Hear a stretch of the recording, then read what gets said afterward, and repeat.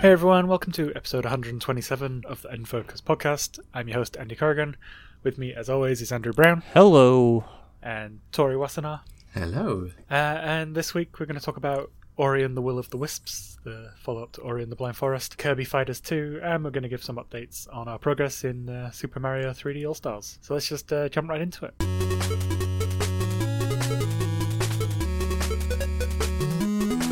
Okay, so no updates really, or notable news this week, so we're just going to jump into the things we've been playing.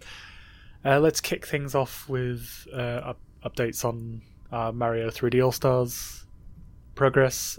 So for me, I've finished Mario 64.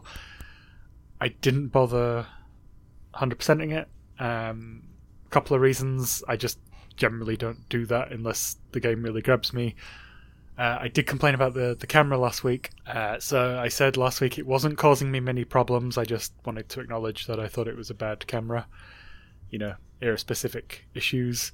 The more I played, the more I realised the problems I had with it seemed to be very level-specific. And that sort of came to a head in TikTok Clock, where it has a mission called Stomp the Thwomp. And it was one of those where I could not manipulate the camera into helpful positions for some of the moving and spinning platforms higher up for that mission. Led to me getting flung off or dropped beyond my control. I mean, I've already said I wasn't going for 100%, but I wanted all the 6 base stars from each level, but it was at this point where I just said, screw it, I'm going for Bowser. And then I finished it. So, I think it's a great game with a crap camera. Has everyone else beaten this one? No. I'm leaving this one for last, actually. I think that's a mistake. I think you should play through in order. I've already played and finished Mario 64 before. Several times. And I just don't have it in me to go through all of the sort of tedious platforming moments all over again. Especially TikTok Clock and... is it Rainbow Ride or... Rainbow Ride, yeah. Yeah, no. I only did a couple of stars on that one, man. It's firmly in memory. I've played it enough to know that I don't want to play it again. Yet I will, eventually. I finished it 100%. Get good, noobs. The camera definitely had a lot more problems than I remember it having.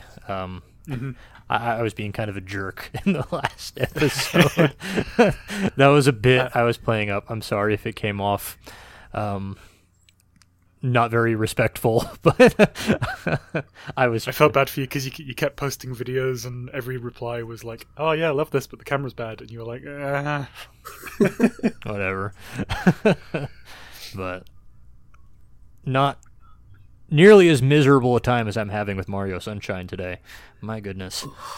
Which is funny because I'm having completely the opposite situation. Oh, the movement is so weird. Mario has no weight. It doesn't feel right. I'm finding him easier to control than I did in Mario 64. I found in Mario 64 I did a lot of like panicky jumps where I was trying to correct something I didn't need to correct. And I'm just not getting that at all in Sunshine. I don't know why, it just feels more natural to me. Tori, you said you were going to play some of this before we recorded, did you? Yeah, I did. So this is one of those situations where me and Andrew are either side of a room and we're gesturing for you to come to the one you love the most. I'm going to share my story of what just happened maybe half an hour ago. And you can draw your own conclusions. I'm only about 5 shines in. I'm not very far because I just remember getting stuck on a very particular level. And I managed to clear it this time. But before I get too ahead of myself, I was in the Delfino Plaza. There's a Pianta at the back who wants 3 pineapples. And her basket's like up in the air, so it's basically basketball. Yeah, I know what you're going for, and I'm just not engaging with this at all. I had a lot of trouble with it, and then the pineapple that I was struggling with just despawned, and I couldn't be bothered, so I went and I did the level in on the beach, the sandcastle, which is actually the level where I bounced off it last time when I played it on GameCube. I beat it, and I felt good. Nice. And I go, well, now I'll try and do the pineapple thing. And I did it. I got all 3 in, and I went, okay, I'll talk to the Pianta now. Hey, would you like to help me get 3 pineapples? Oh, no. You had to trigger the mission again. Before you... Oh. It didn't even occur to me that I would have to. I switched it off at that point. That's a user experience issue, though. Yeah, that's definitely an interface problem. So for me, I'm at the halfway point. Probably just over, actually. I think I need like 15 more sprites. No, or you shines, don't. or whatever they're called. I thought it was 50 that you need. Do you want me to tell you the dark secret about Mario Sunshine? Go on then. The number of shines you have is completely meaningless. To get to the ending, you have to beat the Shadow Mario episodes in each level. So you just have to beat the basic shines and everything. Like the shines you get from gathering blue coins, the shines that are hidden in Delfino Plaza, completely meaningless. Because I googled and said how many shines do I need to beat it, and it said 50. So that's what I've been aiming for. So that's the number you'll be at if you do the minimum amount of work. But okay. If it's not an episode in a level, unless you're going for 100%, save your frustration because it means nothing. Well, that's good to know because I was aiming for that, and I was worried that when if I got to 50 ahead of the point of being in all the levels, then I'd just lose interest and go for the ending. So I'm kind of glad that they're going to force me into each level. This was one we talked about the camera last week because it has a lack of inversion for looking. So in all my games I invert up and down because that's just how I'm wired. And it wasn't really giving me much problems broadly. Like very minimal, like trying to move the camera in or out and little momentary bits of jarring on my part, but the only time it has been a real problem has been the Mecha Bowser fight because you have to shoot rockets at him. So that was a struggle, and there was a level or a mission in the same level where you have to ride the roller coaster and destroy balloons. I just outright can't do that, so I'm going to have to bypass that one. Luckily, I've already done the Shadow Mario part in that now, so that's something I can ignore. I've noticed that the camera doesn't really lock into positions as much as it did in 64. 64 definitely had like ceiling mounted camera rooms. Yeah, and it's got for like in the free areas, it's got like 5 steps of camera swinging. Yeah, whereas this has a full 360. That has also caused issues where it's got stuck behind scenery. So a different kind of camera problem for me. That was what I was going to mention, is that it's more of a stubborn camera thing, where if you try to rotate it and there's a wall next to it, it won't it won't go through the wall. It'll just stay where it is. Yeah, and I had an issue where it got stuck on a wall while I was running off into the distance. That was fun. Oh. Now on that camera difference, the original one had inversion. I haven't played much of it, so I can't remember. I know a lot of people complaining about it because they're used to playing it that way. Nintendo Life had a video about the changes across all 3 games, and they mentioned specifically for Mario 64 is that there's across all the regions there's tons of different versions of Mario 64, and the one on the collection is based on a Japanese version that has some subtle improvements and some differences, like Mario's voice is slightly higher pitched in this version they've used than in like the Western originals. I'm wondering if this versioning thing might explain the lack of inverted camera in Mario Sunshine, possibly, or whether that's actually a thing they've just gone in to fix. Like I know this game got a lot of derision over the years. Like was the original being inverted a cause of annoyance for a lot of people? Because I never quite got why people never liked it. I couldn't wrap my head around it when I played on the GameCube. And for some reason, now that I'm playing it on the Switch, I'm expecting that weird inversion from the GameCube. So it's like I have to do like a double adjustment. It's I don't know if it's better that they fixed it or not. Maybe for like the newcomer. Yeah, and I noticed, like, obviously because he's got the flood, Mario loses a bunch of abilities that he had from 64, such as the long jump. I really miss the long jump. The long jump was cool. But, I'll never tire of the backflip to reach higher ledges. I don't know why, I just love that. I guess you can do the side cartwheel jump. Mm-hmm. That's like the next best thing, but that's hard to set up in some... because you have to be moving to do that. Mm-hmm. I use the first person, the equivalent of first person in Mario Sunshine so infrequently, I've already forgotten that this was an issue. So, and I'm almost done. I'm on like the last handful of shines I need to get to the last level, and I barely need to comment on this. I definitely experienced it the first night when I was doing the Petey Piranha fight. Mm-hmm. I noticed it then, but I just haven't felt it since, and I don't know what accounts for that. I am having it in like general movement, where I naturally got to move the stick one way, and it has the opposite result that my brain expects. But yeah, so that's the thing. But it hasn't really hampered my enjoyment. I think if I could swap it around, it would just increase my enjoyment like 10%.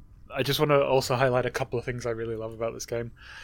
Mario 64 had elements of it, but Sunshine's levels really give you a sense of meaningful progression and player impact on the stages with each sprite mission. So the theme park world, just as an example, you go in, Mecha Bowser, you have to do the whole fight on the roller coaster. The next level, the park's closed because they're recovering from all the the ruckus, and then in the third one it's not fully operational yet. They're just doing test runs on it. There's a real sense of Mario's impact in the world, and that which I don't always feel in a lot of Mario games. And then the other thing that I love is that whichever level you're in, you can always see the other stages somewhere in the distance around you. And so that really makes Sunshine's world feel really connected, even though it's not, it's you go through a door, it loads the level, but it just gives you that impression that you're on something larger than it actually is. That I really like. The first time I noticed I was in when I was in Bianco Hills, and I was scaling a wall to try and go get a red coin, and I just noticed the next level down below to the right, the Rico Harbor. To the point where I actually wondered if it was like a developer's hide stages off to the side for cutscenes or whatever. I almost thought it was one of those. But as I got further through the game, I realised that they're really making a point of making that stuff visible. They did that in Mario Kart Double Dash as well. Mm-hmm. It's a really cool way of kind of connecting the game to each other, I guess, the game world. So that's that. I've not played much of Galaxy yet. I reckon I'll have this done, Sunshine done in the next 2 days. So hopefully I can knock out Galaxy during the week as well. So yeah. Yeah, Galaxy's the one that I've been playing the most. Mm-hmm. Just Galaxy is one of the Mario games that I have fully completed as well. I never got 120 stars in it. I think it's 121 actually in this. Mm-hmm. But seeing it all in HD, 60 frames per second, the art direction holds up. They could release it today, I reckon. Like it. How do you say it? Like it would hold up today. It does hold up today. I was just having that thing with Sunshine. I don't know if it's just because it's so derided and people have put it down so much over the years that I've just come in with lower expectations than I usually would. But I'm playing this and I'm thinking I'd have been happy to play this if it was a 2020 release or a 2019 release. But little things like that, the pineapple basket thing that you just mentioned. Little user experience issues that, I guess they're the things that are holding it back. Yeah, and Galaxy does have its share of them as well. Not that I can think of it off the top of my head, but I have had moments where I just go, ugh. Maybe like the fact that every time that you quit and leave and come back, it resets your lives down to 4. Mm-hmm. And that's an intended design choice. That's not a bug. That happens in Mario 64 as well, which was annoying because I spent a night farming lives. Yeah. I forgot that was a thing. Tip for anybody, if you're farming lives, make sure that you either suspend the game when you're done or only do it if you're intending to play for a while. But Galaxy, the level design actually feels much more on the line of 3D World than it does of the other 3D sandbox Mario games. Mm-hmm. Simply because the levels kind of rearrange themselves depending on which star you kind of go into. So yeah, even though it's like a cross between the ethoses, isn't it? Yeah. It's not like Mario 64 where you can go in and pick a star and accidentally get a different star. Mm-hmm. And obviously there are exceptions to that in 64, but in Galaxy it's pretty much just you're going in and you're playing a very linear level. And some elements might overlap, but for the most part it's... And there was a sense of progression in the I think it's the Honey Hive Galaxy. Because the larger galaxies only have 3 main stars each. Mm-hmm. So the first star, you're just, cleaning up after...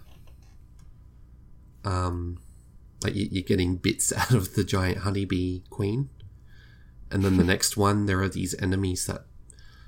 They look like those game show buzzers. But like they have beetle claws and stuff on them. I can't remember what they're called. Mandibuzz or something. No, that's a Pokemon. And then the third one, you're kind of defeating the boss of them. So, not quite the same as what you were describing with Sunshine, but it's still there.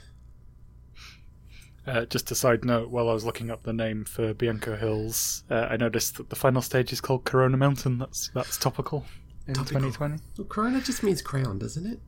Yeah. Crown virus. Crown virus, yeah. But yeah, Galaxy feels the most polished, in my opinion. Yeah, I think that's to be expected as well, just given the lineage through the consoles. So. Yeah. Okay, let's move on to something else. We'll catch up about Galaxy next week, I'm sure. Andrew, you've been playing Ori and the Will of the Wisps, the sequel to one of my all-timers. I haven't beat the sequel yet because of the problems I talked about last week with technical issues on launch. I need to go back to it. You were lukewarm on the original. How are you finding this one? I enjoyed Will of the Wisps much better than the original, and I'll get into why I think that was in a little bit. But the sequel picks up directly after Blind Forest from the results of that game's plot, and I don't want to give it away because I do think that plot was one of the stronger points of Blind Forest, so I don't want to just reveal that. But the box art or the cover image for this game already kind of gives it away, so it's kind of hard. But basically, Ori, who is this sprite creature, somewhere between a monkey and a ferret, who has light powers because it represents like this spirit of the forest, travels with this new friend that they've made since the ending of Blind Forest to a new land. I love the tap dancing. Yeah, they arrive in a new land, and that's all I'm going to say about that. And the special thing about this new land is it's a result of what could have happened in Blind Forest with all of the light being drained away and stolen. That has actually happened in this new world, and it's caused this thing called the Decay to happen. And it's up to Ori now to travel around in this new land and put a stop to the Decay, which leads into the title of the game, which is The Will of the Wisps.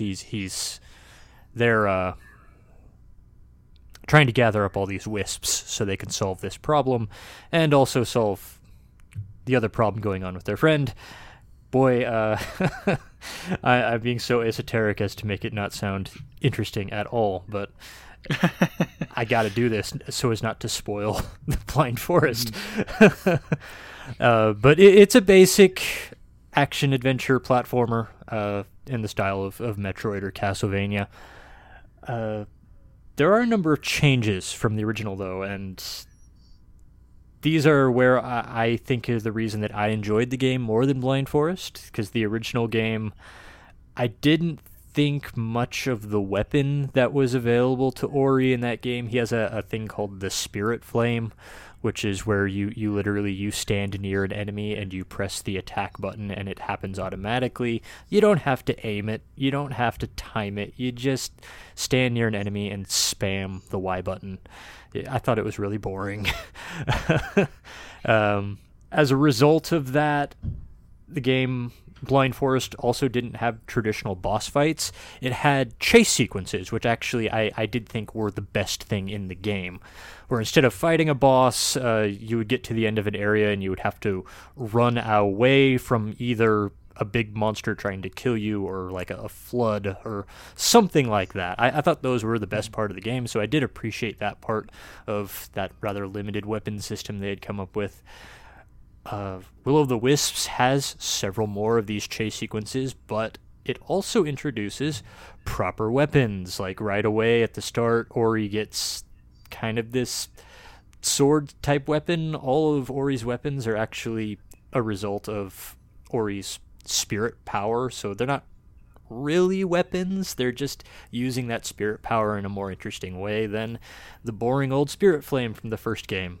There's that basic sword, which I used very briefly, but almost right away after that I unlocked a really big weapon called like the Spirit Smash or something like that, which caused Ori to manifest a Knobkieri, which is a big old stick with a knob on the end of it. If you've seen Black Panther, M'Baku uses that weapon. That's the kind of thing I'm talking about.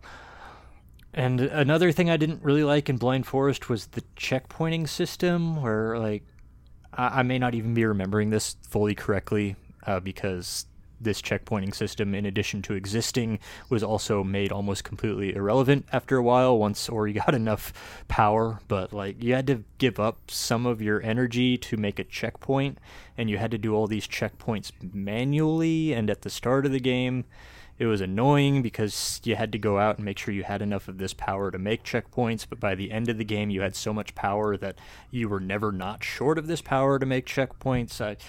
I thought so little of this system that I'm probably not even remembering it correctly, but Will of the Wisps just has a proper save point system, a proper checkpointing system. There's checkpoints pretty much at the end of every hallway, and then there's a hard save system like in any other Castlevania or Metroid-style game, and you can warp between these. Really all Will of the Wisps has done is taken away these attempts to do something new that Blind Forest tried to do, like with the checkpointing system and with the Spirit Flame, and just replaced them with things that were in any other type of game of this you've played, like in Metroid, Castlevania, Hollow Knight. It's really stepped back from trying something new, and I did not appreciate those new things in Blind Forest, but it's gone back to the basics, and it's really nailed those basics. I enjoyed this game so much more than the first game for just trying to live up to the spirit of the games that it's emulating, versus changing things just to change them. So yeah, I rather like the checkpointing system from the first one, mainly just because it controlled where I had my safety net. I didn't really even see that it made any difference. I mean, here I have a checkpoint at the end of every hallway. In Blind Forest, I have a checkpoint at the end of every hallway. The only difference is in Blind Forest, I have to remember to make it myself. In this one, it's just there, and I don't have to deal with this superfluous energy system. I guess I could. My thing is I could set it like after a particular hazard that was giving me hassle, or that's where I rather like to. Yeah. Yeah, it's fine. I'm happy with standard checkpointing too. Yeah. The only problem, and this is another place where that checkpoint at the end of every hallway is a really good thing. There's something wrong with this game on Switch. I don't know much about the technical side of things, about how games works, but I think it's like a memory leak error or something like that. I've read about this before. Something about a memory leak or like an overload. Basically, the longer you play this game, the more likely it is to just crash. But you just boot the game back up, and there's rather long front load, which is unfortunate. But then you get right back to the game. You've lost at most a few minutes of progress, and you just do it over again. It's not a big deal. I had to deal with that like 6 or 7 times over the course of my playthrough. It took me about 10 to 15 hours. I didn't really keep track. But it didn't bother me any. And like some people may not even run into that if they're not like me, or they don't marathon games. But yeah, if you're playing this game for 2+ hours, it's going to crash on you. It's going to happen. And that was my main complaint with it, which again, I barely cared. Yeah, to be honest, periodic crashing sounds like a big improvement from how it launched. Yeah, I was going to say, I did not experience that. So yeah, like I've never been disappointed at glitching my way past a boss before until this one. So yeah, I should give it a look. We did get news that as well as the collector's edition, they're going to release standard edition physical releases from I Am 8-Bit, so that's something to look out for. I definitely want to own these physically, and like it's kind of baffling to me that you can't do that on the home of the developer, which is Xbox. You can't buy them physically anywhere. Xbox wants you to have Game Pass now. That's what Xbox cares about. Yeah. And that was also why I wasn't so mad that it launched so broken, because, I was paying for Game Pass, so I could just go play something else. It's not a big deal. So that's Ori and the Will of the Wisps. Tori, you've been playing Kirby Fighters 2? Yes. There's not a whole lot to talk about this one. It's not a huge... I should clarify that's 2 as a sequel, not 2 as well as One of Us, because I've definitely not played it. Good point. Number 2, big 2. Yeah, it's not a huge departure from the first one. If you're not familiar, it's basically taking all of the abilities from a typical Kirby platforming game, turning that combat into a competitive... I'm going to compare it to Smash, but I'm going to elaborate on how it's different. But that's the best comparison because it is a platform fighter. Is it by HAL Laboratory? I believe so. So I guess it kind of is spiritually connected to Smash. Yeah.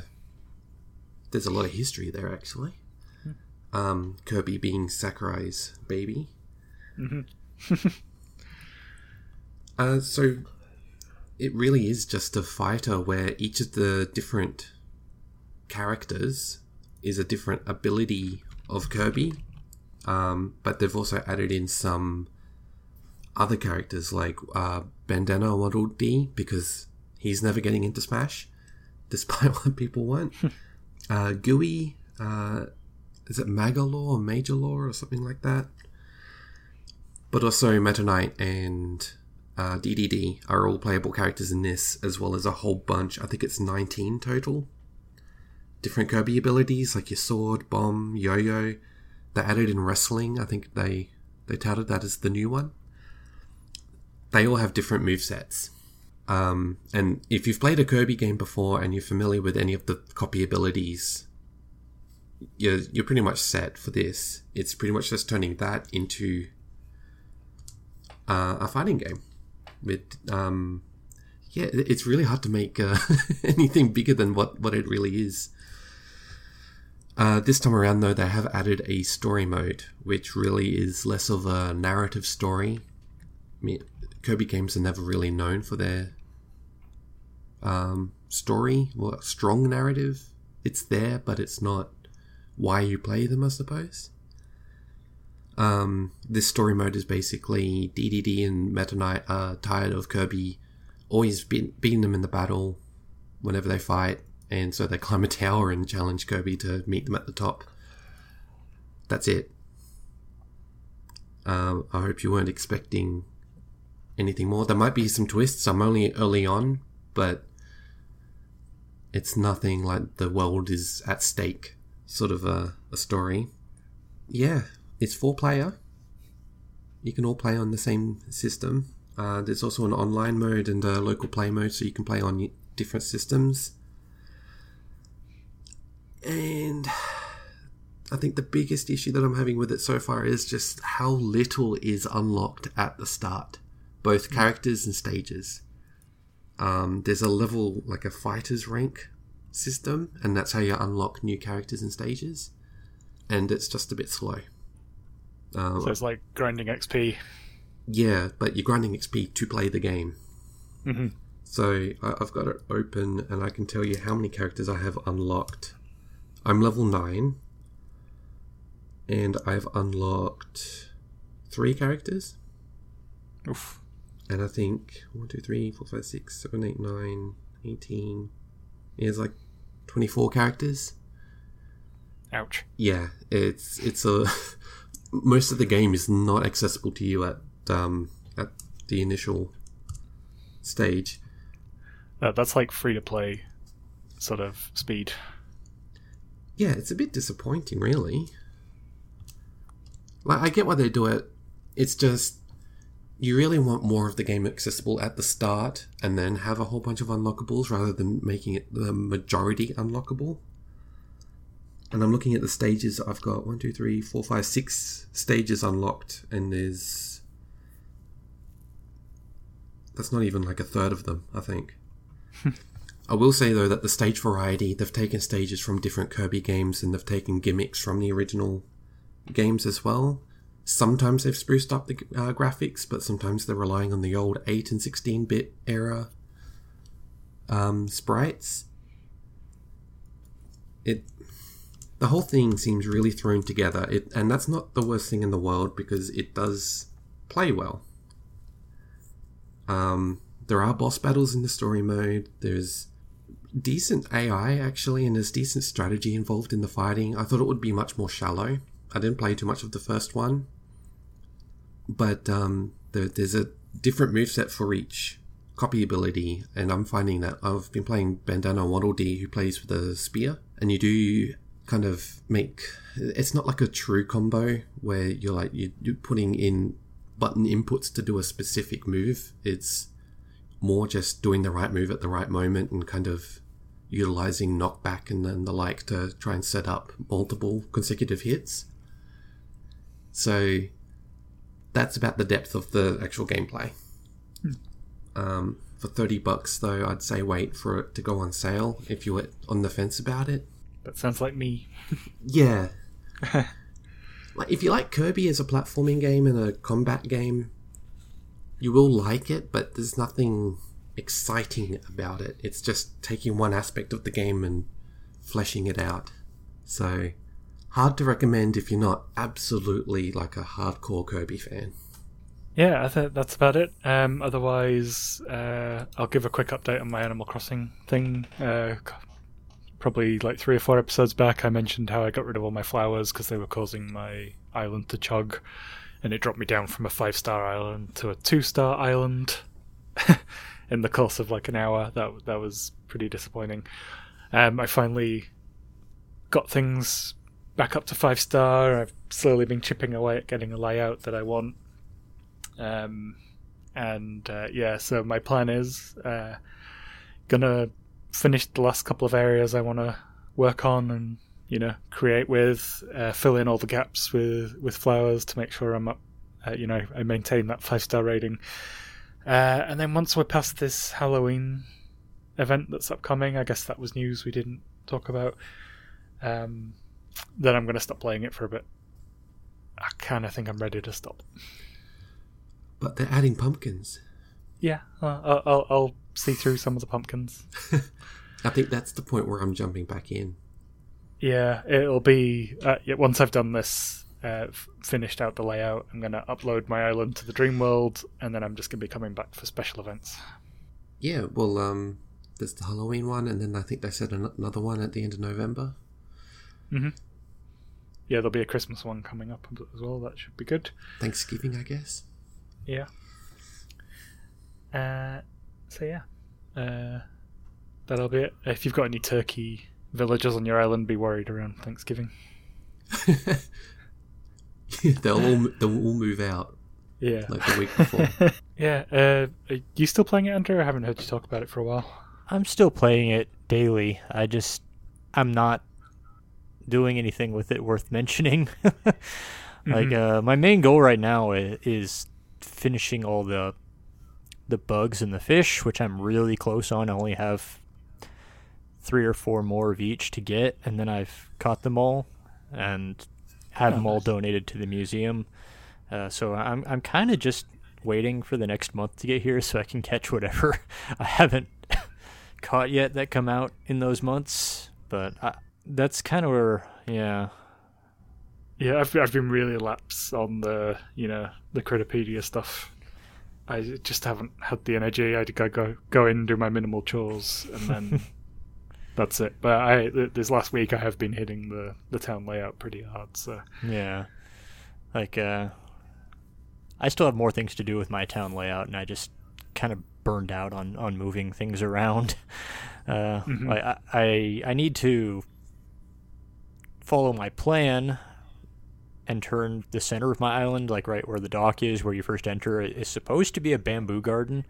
And I've kind of been there for months now and just haven't started on doing it because I have to move all my bamboo trees around. I've got a lot of bamboo decorations I have to make and put out, and then I have to terraform that part of the island to match what's in my head, and then what's in my head is probably not going to work, so I'm going to have to compromise on that vision, and I just haven't found the will to do it yet. So I am still playing it every day, and I'm still staying on top of stuff, but nothing new to report. I figure, I've played this game every day since it launched without fail. I've never done that with any game. So even if I drop out at some point soon, that's been something incredible. Yeah, just keep me going that long. I think once the holidays start repeating, that might be where I bail. But yeah, I don't see myself stopping until at least we get to the 1 year anniversary. That might be where I finally go, that's enough of committing a half an hour of my day every day to playing Animal Crossing. I did finish the turnips. I just remembered that. I did that in this past week. There's a goal to make 10 million bells from selling turnips. I finally did do that. I never have to buy turnips again, and I'm really happy about that. Because turnips were freaking annoying. That's the thing that's getting me through the week at the moment. Just checking my turnip prices twice a day. And then between me and my wife travelling to whoever's island has the best prices. I'm up to... I think I've got nearly 4 million in the bank. I've got well over 100,000 Nook miles. They just keep counting. So yeah, that's about it. I did try Darkest Dungeon, and I like what I played, but I just wasn't feeling it at the time. And then I've gone back to Into the Breach, which I love and adore. Okay, folks, what are we playing in the coming week? Andrew, we'll start with you. There's what's described as a tactical RPG, but looking at the combat systems in it, it looks an awful lot like Darkest Dungeon to me. I've seen this and I thought that. Yeah. But it's a game called Warsaw, and it's about the resistance against the Nazi invasion of Poland in the early 1940s. I'm either going to love this game or it's going to demoralize me so thoroughly that I I may not even be on next week's episode. We'll see what happens. So I still have to finish Hades. I got up to the Minotaur boss. It's a really good one. I like to put like a TV show on and play Hades in the background. But I'm going to make a bigger effort to try and play more Hyrule Warriors. I just did not end up playing it last week because of Mario and Hades. And all of the news about Age of Calamity has just got me excited for some Muso again. I've been wanting to play Hades, but there's that other game that came out recently, West of Dead, which seems right up my alley. So I don't know whether I downloaded that on Game Pass. I don't know whether just to try that or jump on the Hades bandwagon while everyone's playing it. Hades. There aren't any cowboys in it though. I mean, no, I won't lie to you. No. Thank you. We appreciate truth and honesty on this show. There's no cowboys in ancient Greece, I'm sorry. So for me, I'm going to hopefully be done with Sunshine in the next day or so, and then I'll be playing Mario Galaxy. And once that's done, I'm going to jump back to Paper Mario, because I have wanted to go back to it. I've just had other stuff on my plate, or other stuff that took my attention. Oh yeah, Paper Mario. Yeah. That exists. Q Andrew telling me to play Thousand Year Door. It's not been because I didn't enjoy what I played, it's just been circumstance and other things I'd rather play at the time. So that's my plan.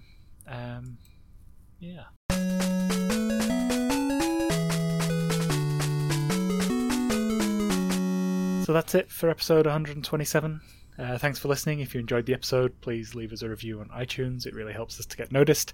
You can also listen and subscribe on Stitcher, Spotify, and other podcast services. Make sure to check out our sister shows. We're part of the Game Podular network. There's PlayState, which is a PlayStation show, and Power of X, which is obviously an Xbox show. Be sure to join our Discord server to interact with the lively Game Podular community. You can follow us on Twitter, YouTube, Facebook, and at GamePodular.com for updates, news, and other content. Links for all that are in the show notes.